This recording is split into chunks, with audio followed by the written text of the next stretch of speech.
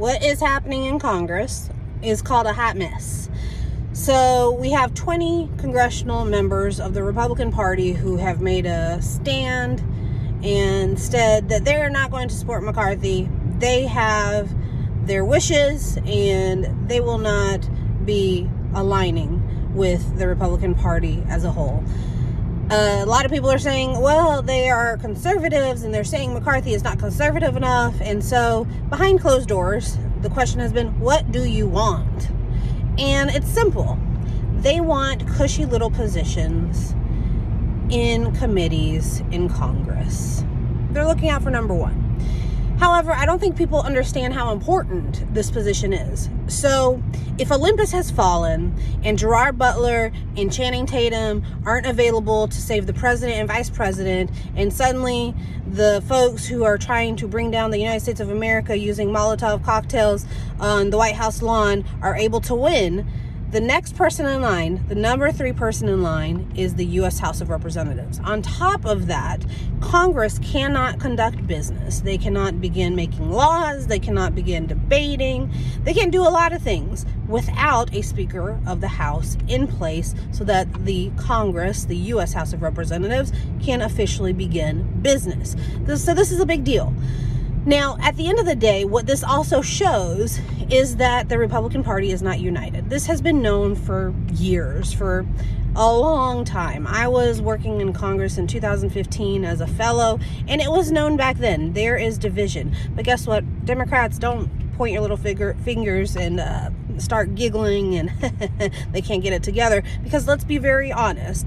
Last year and the year before, Democrats were kind of facing that internally behind closed doors with progressives and socialists who have been able to take positions also in Congress. So it's nothing new, and I'm sure they're taking notes for the next time the House flips. But Republicans, you have the majority in Congress. Even the U.S. president, who is a Democrat, has said, this is kind of embarrassing. How about y'all get along? Because y'all just won the, U.S. House of Representatives. You just got the majority. How you not going to, get along? It's embarrassing. This is embarrassing. And finally, the reality is this. What this shows is the true division that we have in our country and the lack of one thing that is foundational to the success of America as a country. And that is called compromise. We have forgotten the art of the deal.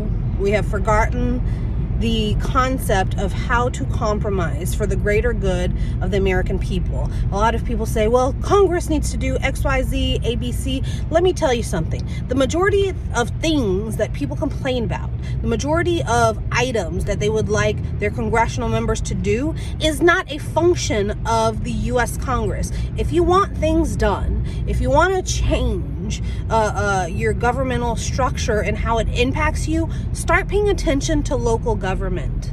Start paying attention to your school board. Start paying attention to your council members. Start paying attention to your county commissioners. That's here in Texas. Not everybody has counties. Louisiana, they have parishes, so on and so forth. But at the end of the day, one thing I really want to highlight is get it together, y'all.